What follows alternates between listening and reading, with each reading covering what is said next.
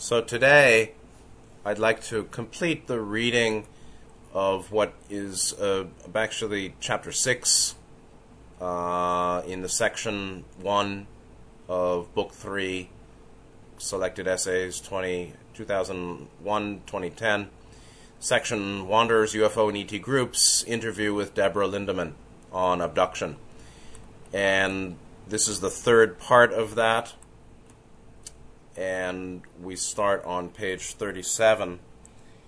After some small discussion of Wanderers, Deborah asks me at the top of 37 about the whole issue of polarity in terms of cosmic community, higher dimensional beings and groups, and comparing asking about my perspective from the raw material and my own paranormal experience, putting that side by side with the current thinking in the UFO research community, which is quite muddled now by this time, 15 years later, with all sorts of discussion of the secret space program, which I think exists for sure, but a whole lot of confusion about benevolent versus malevolent extraterrestrial life and how to even recognize that. There's a lot of, it seems to me, a lot of confusion. So let me just jump in a couple of paragraphs down, page 37. And Deborah said, "A lot of UFO researchers and therapists out there in the field have a very polarized view of the nature of these beings that are visiting Earth. One view is that they're all negative." David Jacobs is one who talked about that, or even Bud Hopkins perhaps. Or, in the more rare cases, that they're all positive or benign, like Stephen Greer seems to believe, or Richard Boylan. It seems to be one viewpoint versus the other viewpoint, certainly not much in between. What's your take on the percentage of negative versus positive extraterrestrials that are visiting us, and what do you base that on? And my reply, I said, well, first of all, I do have an idea about the number or percentage of positive and negatively oriented extraterrestrials universally. That's based on a figure from the raw material, which I trust deeply because of my years of working with it, teaching others, and seeing how it fits personal and collective experience, particularly explaining many very subtle dynamics of life on Earth. They say, raw material, that 90% of the beings in the universe are on the path of love, also called the path of service to others. 10% then follow what's called the path of service to self, negatively oriented. But I think the balance of positive-negative contact for Earth humanity is certainly not 90-10 in the favor of the positive. Of course, the negative contacts get more press, and they're more sensational, and people talk more about them, which leads to an artificial inflation of the sample, a kind of skewing of the sample, meaning to think that all the cosmic life is a direct reflection of the nature of the ET contacts that are publicized, I think is mistaken. And I go on, what we hear about is also not necessarily reflective of all that's happening globally in terms of ET contact. It's only a skewed selection of what's taking place. What we're told actually seems to be the converse, or 90-10 in terms of negative to positive. And that's a focus on so many cases of abduction. What may actually be happening worldwide could be closer to 50-50, but I don't know for sure. If some Egyptian farmer gets a vision of a benevolent spiritual being out in the middle of his field, he probably won't go running to the newspapers or TV stations, and it won't make the 6 o'clock news or some kind of sightings TV program. But if people have negative contacts or something really traumatic, that's when they make videos or sell the rights to Hollywood. So I really can't say what the percentage of positive-negative contact on Earth really is. I think it's important that researchers do have a polarized view, but only if it is inclusive. A polarized view, meaning that there truly are positive ETs and truly negative ETs, would be quite helpful, and I think that's truly the way it is in the universe. I also don't think we should be afraid to use the terms positive and negative, because we can speak that way and still realize and know that everything is the Creator, everything is God, everything is held in most perfect love and divine order. If you want to be holistic and unified, I can do that, meaning to say all is one, there's no positive, negative, the law of one. Sure, I can do that. But in time and space, we do see that souls have clearly polarized intentions. And that's what polarity is about.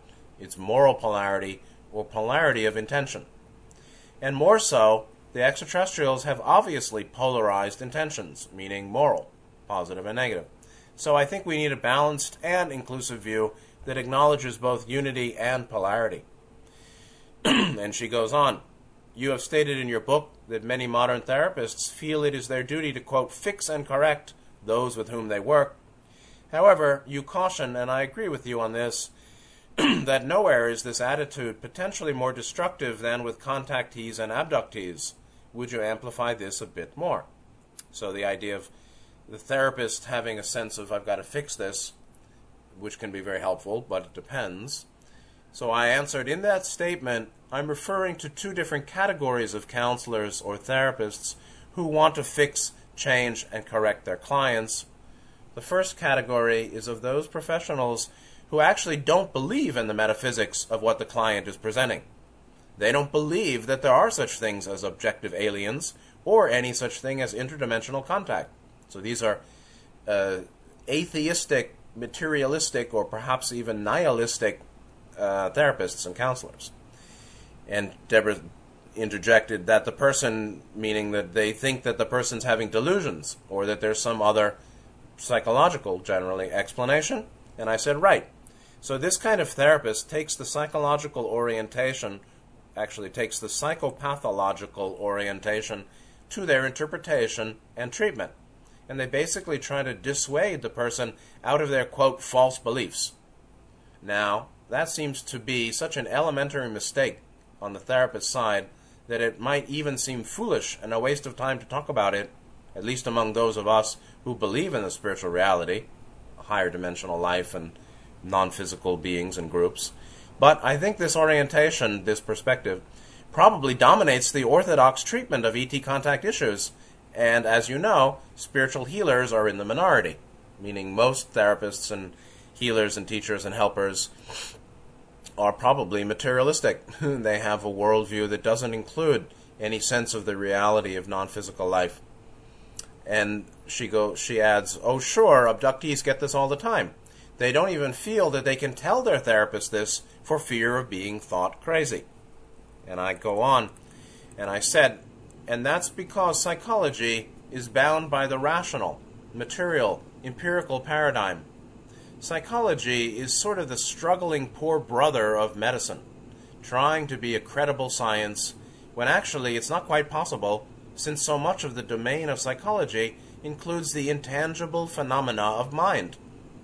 Ultimately, mind experience is deeply related to metaphysics, and includes all the familiar issues such as past life karmic influence, interdimensional contact, plans of higher self, non-rational intuition, subjective knowing, all of which can't be addressed by only looking at childhood events, which is how ET contact is fit or understood by these atheistic or materialistic professionals.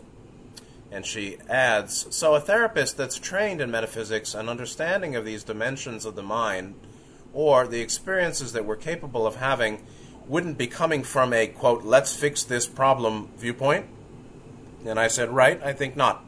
Meaning somebody with metaphysics or a spiritual perspective has a different approach. So I said, right, I think not.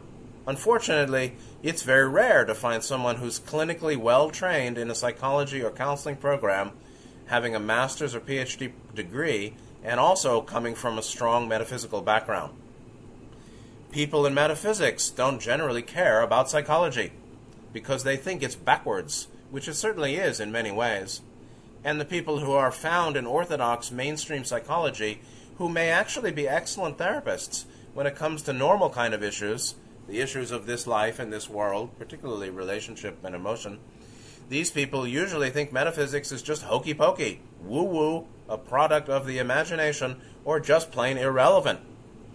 I think that a counselor who has an appreciation for both psychodynamics as well as familiarity with metaphysical principles and the way of mind and interdimensional contact would certainly try to work with the person's emotional process, then help them frame it cognitively, which any good therapist would also do. At the same time, I think they'd also help the person look at their own belief system and their own mental, spiritual, and karmic patterns that allowed the contact to happen in the first place. So many people don't go that deeply. So there would be an intervention that included some measure of, quote, fixing, correcting, or changing the person's habitual patterns, but without any kind of attempt to dissuade them of their beliefs or dismiss the potential objective reality of the metaphysics involved. The counselor would not be trying to rid the client of any notions, but it depends on what people are believing, but rather help them formulate understanding and a plan of action based on deeper comprehension of what's been happening. As I said before, all levels of the experience need to be considered, beginning with the physical, psychological, and emotional, but also including the spiritual. But again, many people have had traumatic contact and are unable to address it fully, and in many cases, they'd rather not try to terminate it. They are willing to let it go on because they really think they're gaining from it. As I've said before, the person may well be gaining some kind of personal development through their own work in trying to heal themselves in the aftermath of a negative ET contact. But I don't see that there's a lot to gain from maintaining an abusive relationship. And if an abductee remains with an invalidating therapist, then the abuse will only get worse.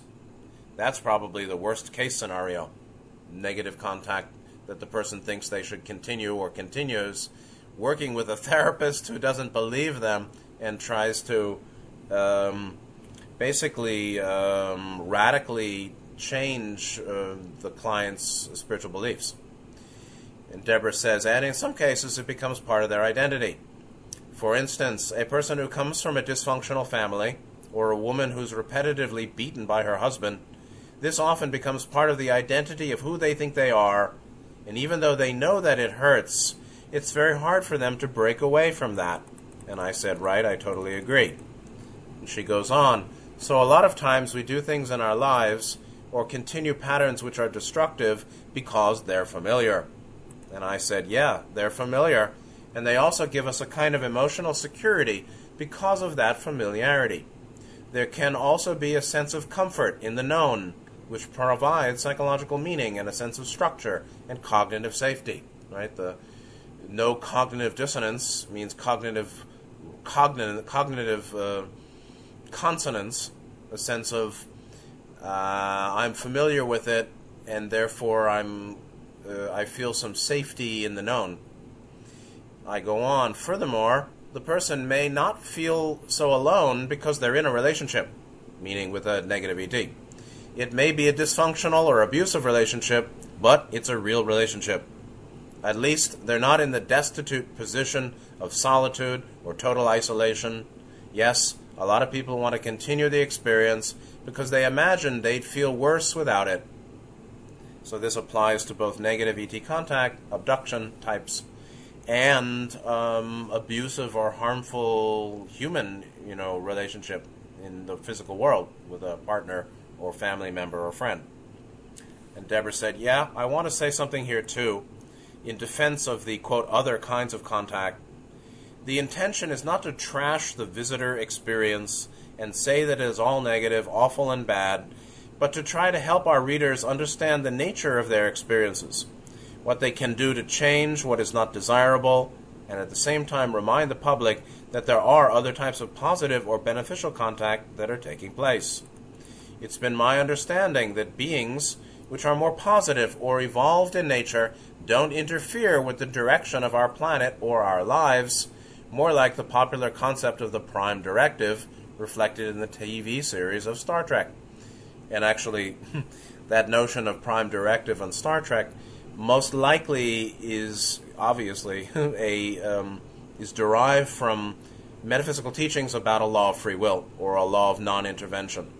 The law of free will is extensively presented in the raw material, as the guiding principle by which all positive extraterrestrial groups guide the limits and the parameters of their contact with Earth humanity in 3D physical, not to infringe on people's free will, and that's critical. And I said, right, and this touches upon a core point. And I go on. The primary difference between positive and negative ET groups is that the positive ones willingly and totally respect the conscious free will of the individual. Universal free will is their guiding principle, and they never willingly infringe on it. As in Star Trek, it really is their prime directive. As I mentioned before, I can't say if the majority of ET contacts on Earth are positive or negative. One thing Ross said, which is an interesting statement that I can't confirm, but I keep in mind, is that the only people who are getting direct one-to-one contacts from benevolent ETs are wanderers. Now, there are only about 100 or 80, 100 million wanderers on the planet, and only about 20% are awake to this identity. This is from the raw material. So, maybe there have been 5 to 10 million positive contacts in the last 30 years. Maybe. Again, these are one-to-one, inspiring, uplifting, meaningful, respectful, non-traumatic, understandable, and extremely beneficent type contacts. They often occur in dreams at night or in visions. But it's not to be expected that the people getting these contacts are likely to go around telling too many people about them, because they're quite personal, intimate, and also not at all upsetting.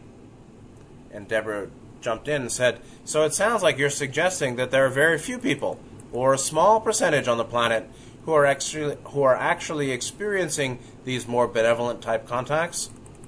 And I said, well, I think the numbers of people who've had direct positive contact may not be so small. They could be in the millions, but the contacts are quite subjective and personal, and I would also add subtle. And these people don't generally talk about it because it's not confusing, or if it's confusing, it's not upsetting. They may not even know exactly what it was, but it wasn't traumatic. Actually, these are the kind of people who often come my way, and almost universally, I'm told they've shared this experience with hardly anyone before me. And so it's very likely that people who've had positive contact will not speak about it very much and keep it to themselves. So Deborah said, they are not the ones who are publicly coming forward to the therapists, not in general. It is only the ones who are traumatized, and it is distorting the visitor presence. It's not the presence that's distorted, it's distorting our sense of the morality of the non-human community in higher dimensions, or the non-human ET community that is interacting with Earth, because the negatives will infringe as much as possible, and the positives will refrain from infringement as much as possible. Those that get more press are more likely to be negative. I said, right, that's true. And so the contactee sample is skewed. In statistics, this would be called a sampling bias. Only a certain population of contactees generally come forward to report their experiences, and these are often the people who've had what I consider negative contact. And Deborah goes on and says, there have been some pretty amazing, and kind of changing direction a little bit here. She says, there have been some pretty amazing sighting reports of UFOs in the last few years, such as the massive UFO flap, which is still going on over Mexico, and then there were the sightings over Phoenix and many others. This may be a difficult question to ask you, but I feel it's important, particularly with your strong feelings about the importance of non-interference. What percentage of sightings or UFO flaps do you feel are originating from positive versus more negatively oriented beings? And you can see tremendous number of UFO sighting events on YouTube, including the flap in Mexico and Phoenix action.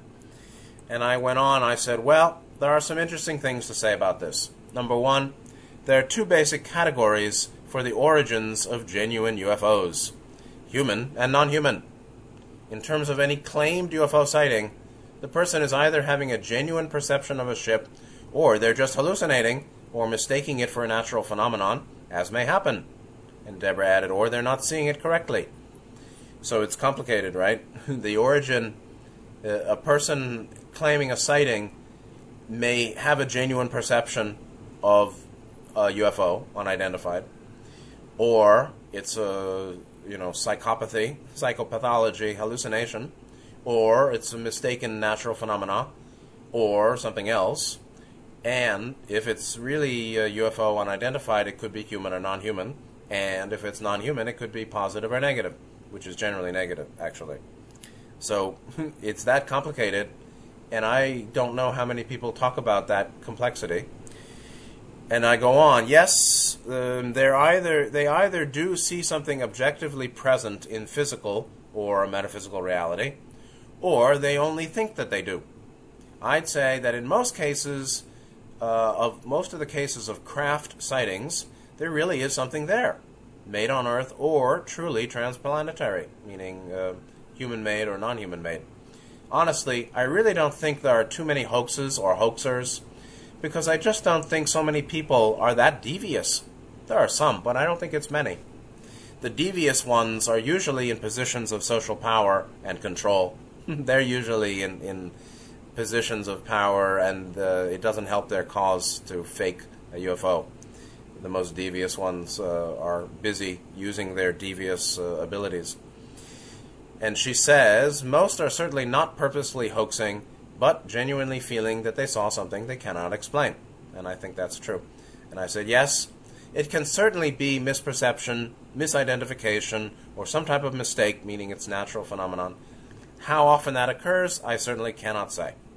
But then we have to address the two categories of genuine UFO sightings: human-made UFOs and alien craft. It may come as a shock to some, but according to my understanding, experiences, client work, and reading of metaphysics, the majority, if not the entirety, of UFO flap or mass sightings are negative ships and human technology. So you have Confederation positively oriented groups ships, you have Orion or whoever, other various other negatively oriented ET groups, negatively oriented groups ET craft, and then you have human craft, which are normally run by secret space programs. Yeah, of course. And they're generally negatively oriented too, as far as I can tell. And I said, why? And I said, because, again, positive extraterrestrials deeply and implicitly follow the law of free will. And so they'd never appear en masse to a group of people, as far as I know. Because in all such randomly selected groups, like the population of a city, most of the viewers don't really want to have that experience.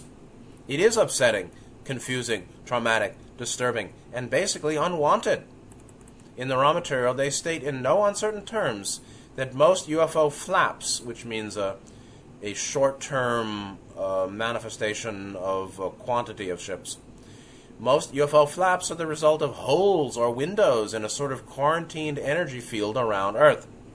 Negative ETs take advantage of these holes, which is their right, and they don't mind coming in with all their mates who just fly in along with them and basically freak out the majority of the people who are not prepared. The basic effect of UFO flaps on most people is certainly negative and not an aid to their spiritual awakening, no matter what some idealistic channels may say. And this is in the sense that it creates fear and confusion for those unprepared in mind. And there are a lot of UFO researchers who don't seem to go that deeply and understand that. And Deborah says, so in your opinion, this violation of the Prime Directive, or violation of our free will, or infringement, would include the massive sightings which took place in areas such as Mexico and Phoenix? And I said, right. In my understanding, the Phoenix Lights, Mexico City sightings, those in South Africa, or flaps in many other places, are almost all coming from negative extraterrestrials who don't care about infringing on human free will, the majority of whom have no idea how to usefully interpret their experience. In my opinion, the only other source of UFO flaps is that portion of black budget agencies that have similar technology, usually derived from the work of Nikola Tesla, which is another long story. And so the basic source of flaps, meaning mass sightings of mass ships, in my opinion, is either Orion negative ET or human, made on Earth or made by humanity craft.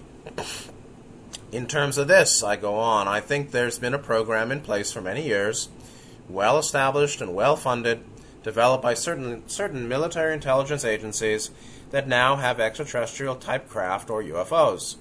When they appear in flaps, which I'm sure they do sometimes, they may want to gauge public opinion, test their toys, or condition the population in some way. But I can't say which flaps came from negative ETs who don't care about traumatizing people, and which came from secret military technology, run by secret space program type agendas, really. They're both. Certainly, there's some sightings of ships over New York City or Seoul, Korea. You can see on YouTube. I'm not sure if they're different or the same, mixed up. It looks like dozens of little silvery discs. Again, that's either Orion or made on Earth, seems to me. And Deborah goes on, sure, that's quite possible, meaning these two sources for flaps. On another subject, so we change direction a bit here, there are a lot of people who report witnessing what is often referred to as orbs or balls of light or spheres, that type of thing. And they seem to be related or witnessed in correlation with abductions, and sometimes in and around crop circles. Many times they're anywhere from 4 to 12 inches in diameter and are seen moving about in a manner which seems intelligently guided. What's your personal opinion of what these orbs may be? And there are many, many pictures online, and there are many categories, actually. And I say, well, this kind of question I cannot fully answer, but I think the types of lights associated with crop circles, and that's one type of what could be called orbs, are probably energy devices programmed by the extraterrestrial originators of the circles. Those lights are basically like drone craft programmed in a command center to go out and fly in a certain manner, lay down the crop, or send the heat or radiation, whatever it is that's bending the crop, and create the design by their energy beams. I've also talked to people who've reported balls of light appearing in front of them and having one-to-one contact. In my understanding, this is usually a positive contact, and that person is probably a wanderer. Now, it's probably happened that some people have seen balls of light and been traumatized or burned or injured in some way. If so, that would indicate a negative contact. I'm sure some people may feel that my talk of positive and negative is just reductive, reductio ad absurdum, or too simplistic, or that I'm a judgmental, narrow-minded guy. Bad Scott, bad, saying positive and negative too many times. I'm certainly aware of this kind of criticism, but to me, this whole positive-negative thing is elementary. Yet because people still don't get it, I feel compelled to keep talking about it, although it is tiring to me too. I'm not trying to make such a big deal of it, but it is an essential point to acknowledge moral polarity among ET groups and human ET contacts. It is not a trivial matter in any way. And there is moral polarity on Earth, although people are rapidly losing in the collective and understanding of morality. Although a few people are more clearly understanding what morality and ethical perspective is. You either try to help or you don't. There's harmful and harmless. There's intention to be harmless, and there's intention for self-gain or fulfilling desires that doesn't care about being harmless. And then there's the intention to harm. So some are intentionally harming to control and get power. That's called negative orientation. There are some that are heedless of consequences, moral or emotional, particularly effects on others.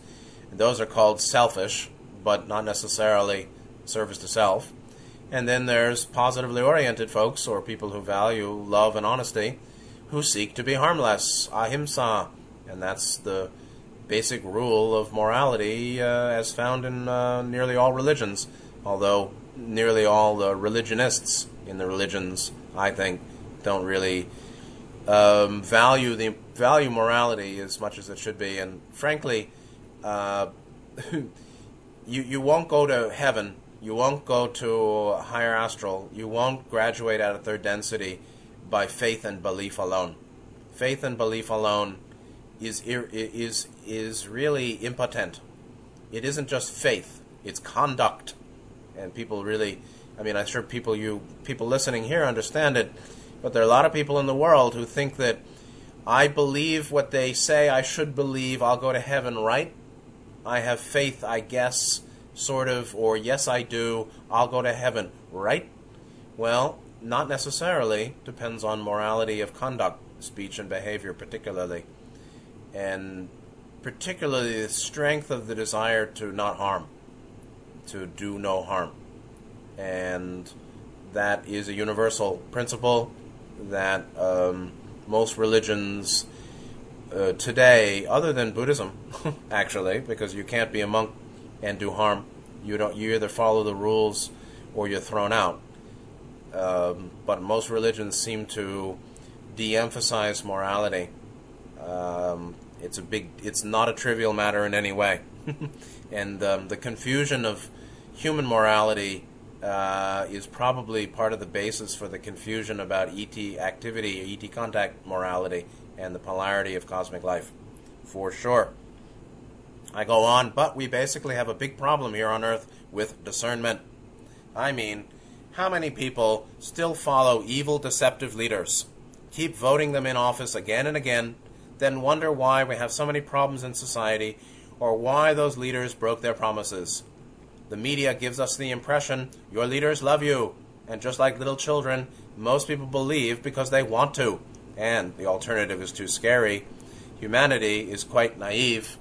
In fact, what's rare and quite astounding to me about Earth humanity is that in general people support both leaders and social structures, social systems that oppress them, that deceive them, that limit them, restrain them, harm them, weaken them, sicken them, confuse them, poison them. People basically support such leaders and social systems and structures. They basically do. That's amazing to me, that you have a planet here of souls that don't know, that are very confused as to why they're not feeling so well, and everybody basically gets sick and has some illness in body mind, nearly everyone, and continue supporting both the leaders and the systems and the organizations of their own oppression. It's really quite amazing to me. As a visitor from elsewhere, it is quite striking. Deborah goes on, so regardless of what these balls of light are, whether they're non-physical forms of beings that are visiting people or something else, you're basically saying to trust your experience in terms of whether it feels like a positive or negative encounter, and that one can intuitively know, and that this is not rocket science. And I said, right. I think we need a basic level of intuitive self-trust. Honestly, it's the most elementary kind of thing. If someone shouts and hits you, you feel bad. And if someone is gentle and caring, you feel good. It's just like that. Likewise, an ET contact that involves pain, terror, confusion, or violation almost always comes from a negative source. That negative source is not going to change, no matter how much you use the experience for your own self-growth.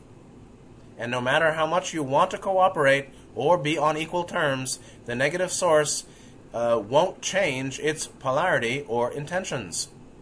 Negatively oriented ETs do change polarity sometimes, but they certainly don't abduct people to change their polarity.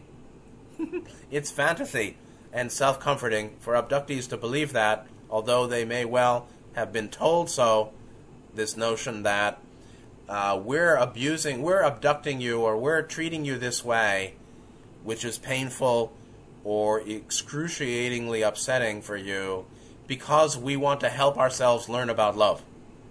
Okay. And Deborah says, we hear most reports of people who've had encounters with what we frequently call grays. Is it your experience that all beings we describe as grays have all the same polarity? that they're all negative, all causing traumatic encounters for individuals? Or do you find or think it's possible that there are differences, just as there are with similar-looking people? Do you feel that some may be more spiritually evolved or assisting and less self-serving? Meaning, what about these grays? And I said, I hold out the possibility that there is variance, that there are several different ET groups with similar morphology and body shape, meaning the gray face and body shape type. You can certainly have different races of opposite polarity that evolve from a common genetic root. That's definitely possible. However, positive and negative ETs don't work together on genuine alien abductions that involve pain, terror, and trauma. So, if you see two kinds of grays working together, one is mean but the other seems nice, I'd say they're both self-serving. It's not like C. It's most people who've had abduction recall different types of beings or beings and negative, different kinds of aliens and humans working together. And some of them seem nice, and some of them seem not nice, and some of them are angry and mean, and other ones seem to be comforting. And then they think, oh, the good guys are working with the bad guys, or they're all good guys because some of the guys were friendly, or they were not all mean to me. As far as I know, and I continue, positive groups don't collaborate with negative groups doing abduction. I can guarantee you that. Positive ETs don't help negative ETs traumatize people. That's pretty simple, right? Given the possibility that there could be several different groups with similar type, quote, grays morphology, people have to be truly honest with themselves about the nature of their experience. They need to be discerning in the face of whatever the alien told them, which might include nice words to make them feel important, that they're so special, or that they're needed for an important spiritual mission. These days, you hear the line about hybridization is essential to save the human race. Honestly, I think this is a big fat lie. Hybridization essential to save the human race, or AI essential to save the human race, or immigration to Europe essential to save Europe, or whatever we demand you conform to and comply with is necessary for us to help you and help yourself because we know better and we love you. So says human leadership. So says negative ET abducting aliens as well. As I said before, I think it's simply giving people a palliative to allow continued abuse and to justify the trauma. It's a way of mollifying a person's confusion, giving them a red herring to chew on, leading them to feel good about themselves, despite the fact that they're just being used. You hear the same kind of deception from any corrupt human leader or organization. Your surrender to me is for your own good, and because you're so special and we have great work to do, ... you do what I say. And I go on, it's just mind control. It seems hard for most people, including first and foremost abductees and researchers in the field, to realize that negative ETs are tricky, deceitful, and as manipulative as they can be, to the most extreme degree. Yet, nice people are often naive and don't want a bitter truth. So, if you're naive, it's because you can't handle bitter truth. And if you learn to strengthen your heart, which is the organ system associated with the bitter taste in Chinese medicine, strengthen your heart and you can appreciate bitter mud. I drink bitter mud regularly. It's a certain kind of cooling Chinese herb powder mixed with water, combination of herbs. It turns into this brown, yellow, bitter mud, and I drink it every day, just so I'm more comfortable with the bitter mud of 3D space-time on Earth, as I see around me here. So, negative ETs are tricky, deceitful, and as manipulative as they can be, to the most extreme degree. And nice people are often naive and don't want a bitter truth. And yet one can be nice and have a strong enough heart to handle bitter truth and bitter mud medicine and basically accept truth no matter how it feels. That's a great achievement. We can do it. So, if all these things are taken into consideration and people are not naive in the analysis of their experiences or the experience of others, then we can still hold out the possibility that there are different kinds of grays, and some of them are positive. But we shouldn't let ourselves be fooled. There's no real value to that. And she goes on, in your work, are you convinced that you have cases where individuals have been able to stop their negative or unwanted encounters? So a very important question. And I said, yes, it has happened a couple of times. But mainly, in my experience in working with people, it's because they did spiritual practice. I gave them a mantra, such as a traditional Buddhist mantra in Sanskrit or Tibetan, and they used that mantra with some degree of confidence and faith, basically in themselves. And over time, they accessed their own power. But if people are not willing to first open heart to the full range of their own feelings, take full responsibility, meaning I allowed this to happen, I co-created this, then engage in serious spiritual practice, then it probably won't end on its own. It may stop temporarily, but unless the person becomes truly self-empowered, then they're still vulnerable. Deborah said, there's a mindset within the abduction research community that, number one, there's nothing we can do to stop it. Isn't that not a surprise? And number two, that those who have prayed or done meditation or claim that the nature of their experiences changed or stopped as a result are simply kidding themselves. Right? So that's called disempowering leadership. It is claimed by this great leadership that the only difference is that they're probably not remembering their experiences, but that they're continuing. So there is this sort of helpless resignation among experiences where they feel there's nothing they can do based on their glorious UFO researcher leadership. Well, I said, let the buyer beware. The quality of the information you get is based on the quality of the practitioner you visit. Again, it's a very complicated issue because some people do pray and meditate and certainly continue to have negative contact. As they say, you have to pray, quote, hard enough. But it's also true they may think it's an alien abduction, but the real perpetrators are humans in disguise, what's called MILABs, military abductions. This is another very long story. Meanwhile, other people do meditation and some kind of spiritual practice, and the abduction experiences really do end. Or, at least, they don't recall any more violation, and they feel well again. In those cases, I imagine the contact really did end, and the person is not fooling themselves. They just don't have the contact anymore. But again, there are people who've called to Jesus, and the abduction didn't end, or the negative experience didn't end.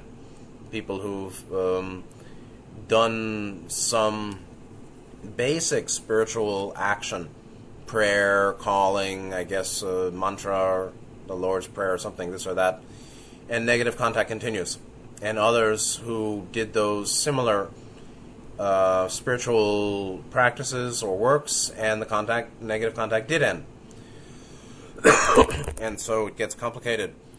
I go on, but here's where the practitioner or the therapist or the so-called expert's view comes in. Because if the researcher or professional feels it just cannot be stopped, then that's an additional obstacle for the person to get over. If the researcher believes it's impossible to terminate, I'd recommend that people leave that practitioner, no matter how famous they are, no matter how well respected they are in the field. Let the buyer beware. As far as I know, based on my experience and work with others, as well as the principles of metaphysics and white magic, negative experience can be terminated. But again, if people want to be disempowered and want to feel out of control, that's totally their right. And so people have to know their own psychological disposition, their own mixed motivations or conflicted motivations or desires very deeply to be able to end this kind of contact. And Deborah said, and they want to feel supported in their belief that they cannot control their life, right? Some people want external validation that I'm a victim and I'm out of control and it's your responsibility and you must do this and that for me. And I go on, I said, right, if they feel they cannot control their life, they're not responsible for this experience, there's nothing they can do, and they're only helpless victims. If this is what they want to believe, well then, more power to them.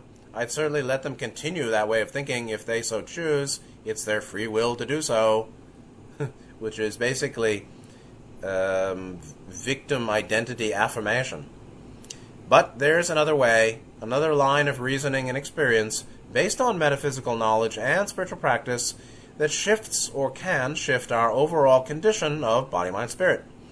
It can revitalize our energy fields and bring greater self-understanding, acceptance, will, and spiritual maturity. And that approach delivers results.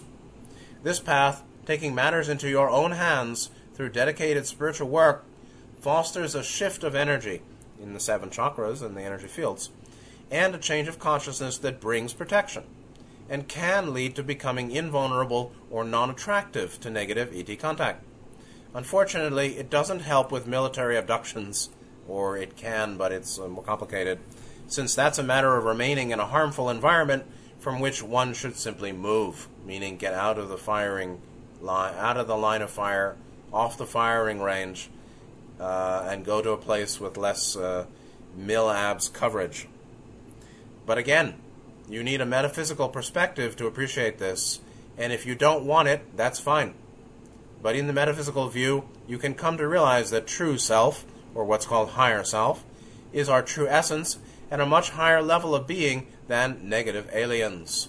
Higher self is 6-dimensional. Negative aliens are 4-dimensional.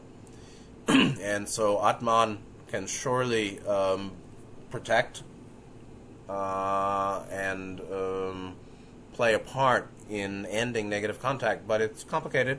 Depends on karma, depends on many things, and the quality of one's effort and will. Therefore, the more we make alignment with true self, the more our energy field becomes sovereign. It's then no longer penetrable or permeable or so attractive to these beings, who themselves exist at a much weaker level of consciousness than higher self. And yet, this is a very deep thing, and not everyone can accept it, but it's a view in accord with 5,000 years of mystic spirituality, East and West, particularly East. The Vedas written 2,000 or more than 2,000 BC. I've known other practitioners, meaning people who are working with others, who have been able to affect this kind of change or help this change in their clients, so people don't have such negative experiences anymore. But in all cases, the individual must take a significant amount of responsibility for what they've gone through, and they cannot remain stuck in blame and self-pity. They need to make some sort of effort at developing themselves spiritually in whatever way is right for them. They must activate their will. And we're getting to the end of the interview, and so Deborah asked, any closing thoughts here of anything else you'd like to share? And I said, well, the pity here, of course, is that 90% of the universe is benevolent, quite beautiful and gracious in terms of consciousness and their intentions for helping Earth. But due to the weight of millennia of human confusion, self-destructive patterns, long-held religious conditioning that reinforces self-doubt, self-denial, and I'd add victim identity and disempowerment, and self-sabotage, and violence, and irrationality, and a lack of independent thought, ... The abduction phenomenon has taken center stage in our consideration of ET contact, unfortunately. This has led to an overemphasis of the role of negative ETs in cosmic plan. But I guess it's not surprising, given all the problems with the soul groups on Earth, and the paucity of true spiritual seeking in human society. Many benevolent ET groups feel tremendous pity for this planet, and the several billion souls here who know no better. Anyway, the antidote to negative ET contact is, of course, development of greater love, self-appreciation, spiritual empowerment, and also honesty, and a commitment to truth. As always, and through all experiences, we ourselves determine the quality and speed of our own evolution. As we can sever ties to abusive people, we can also sever ties to abusive alien groups. In the very near future, they'll have nothing to do with this planet, but till then, I really hope people open their eyes, develop some discernment, and come to realize their sovereign spiritual power. And that concludes the interview with Deborah Lindemann on abduction and negative ET contact. And there's not that much else to say. much has been said. It's just a shame.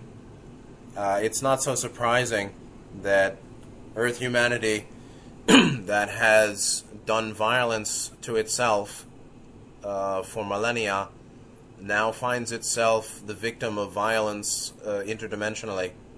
It's no surprise at all. It's karmic justice, even though it's bitter and painful. Karmically, it's not confusing.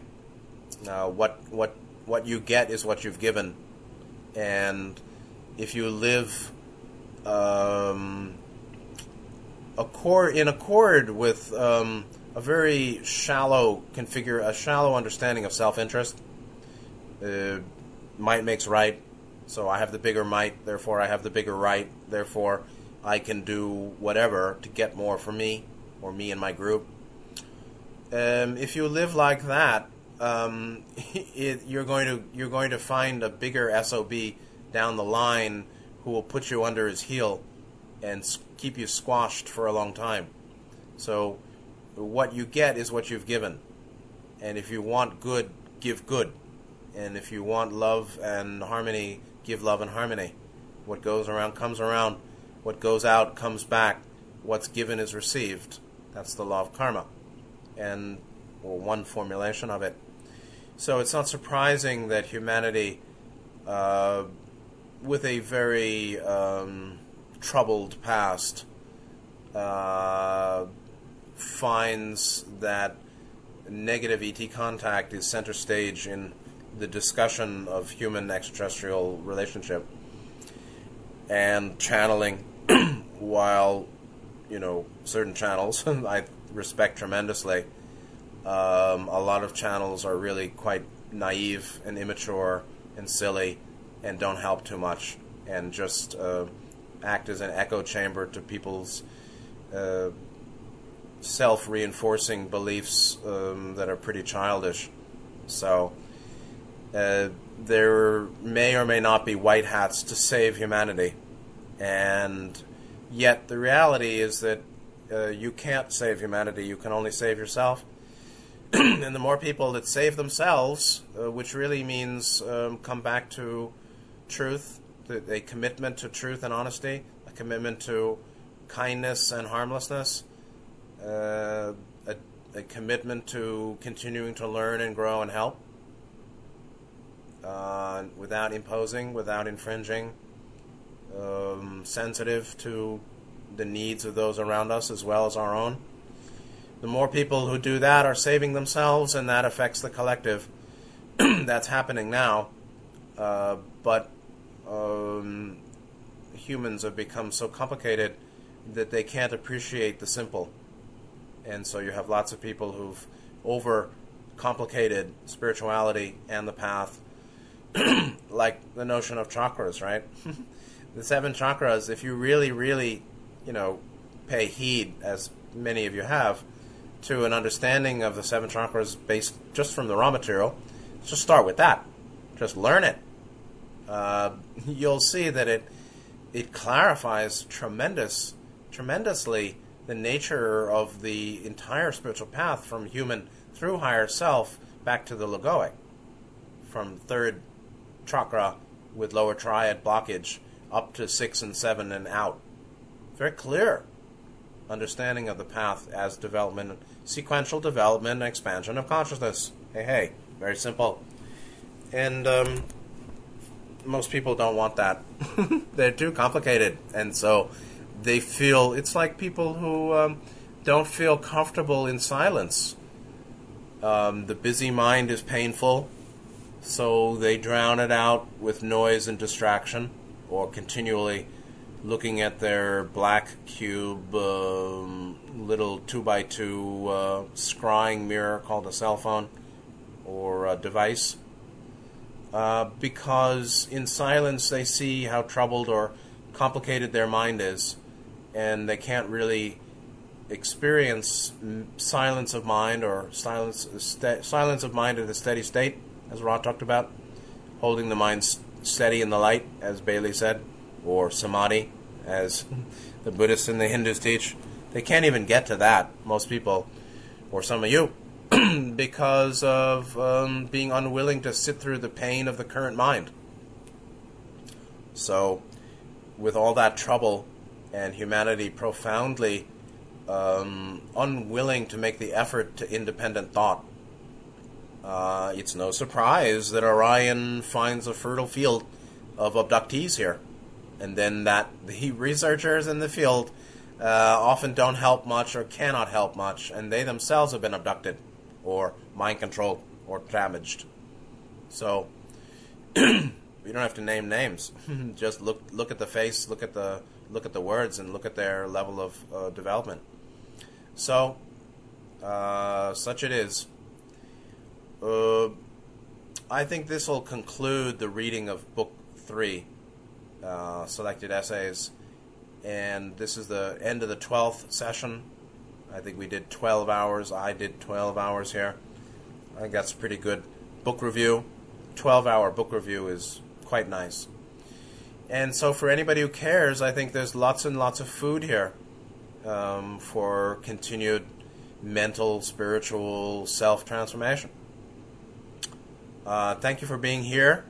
Where we go next in the talks is to be determined. I hope you're well with yourselves.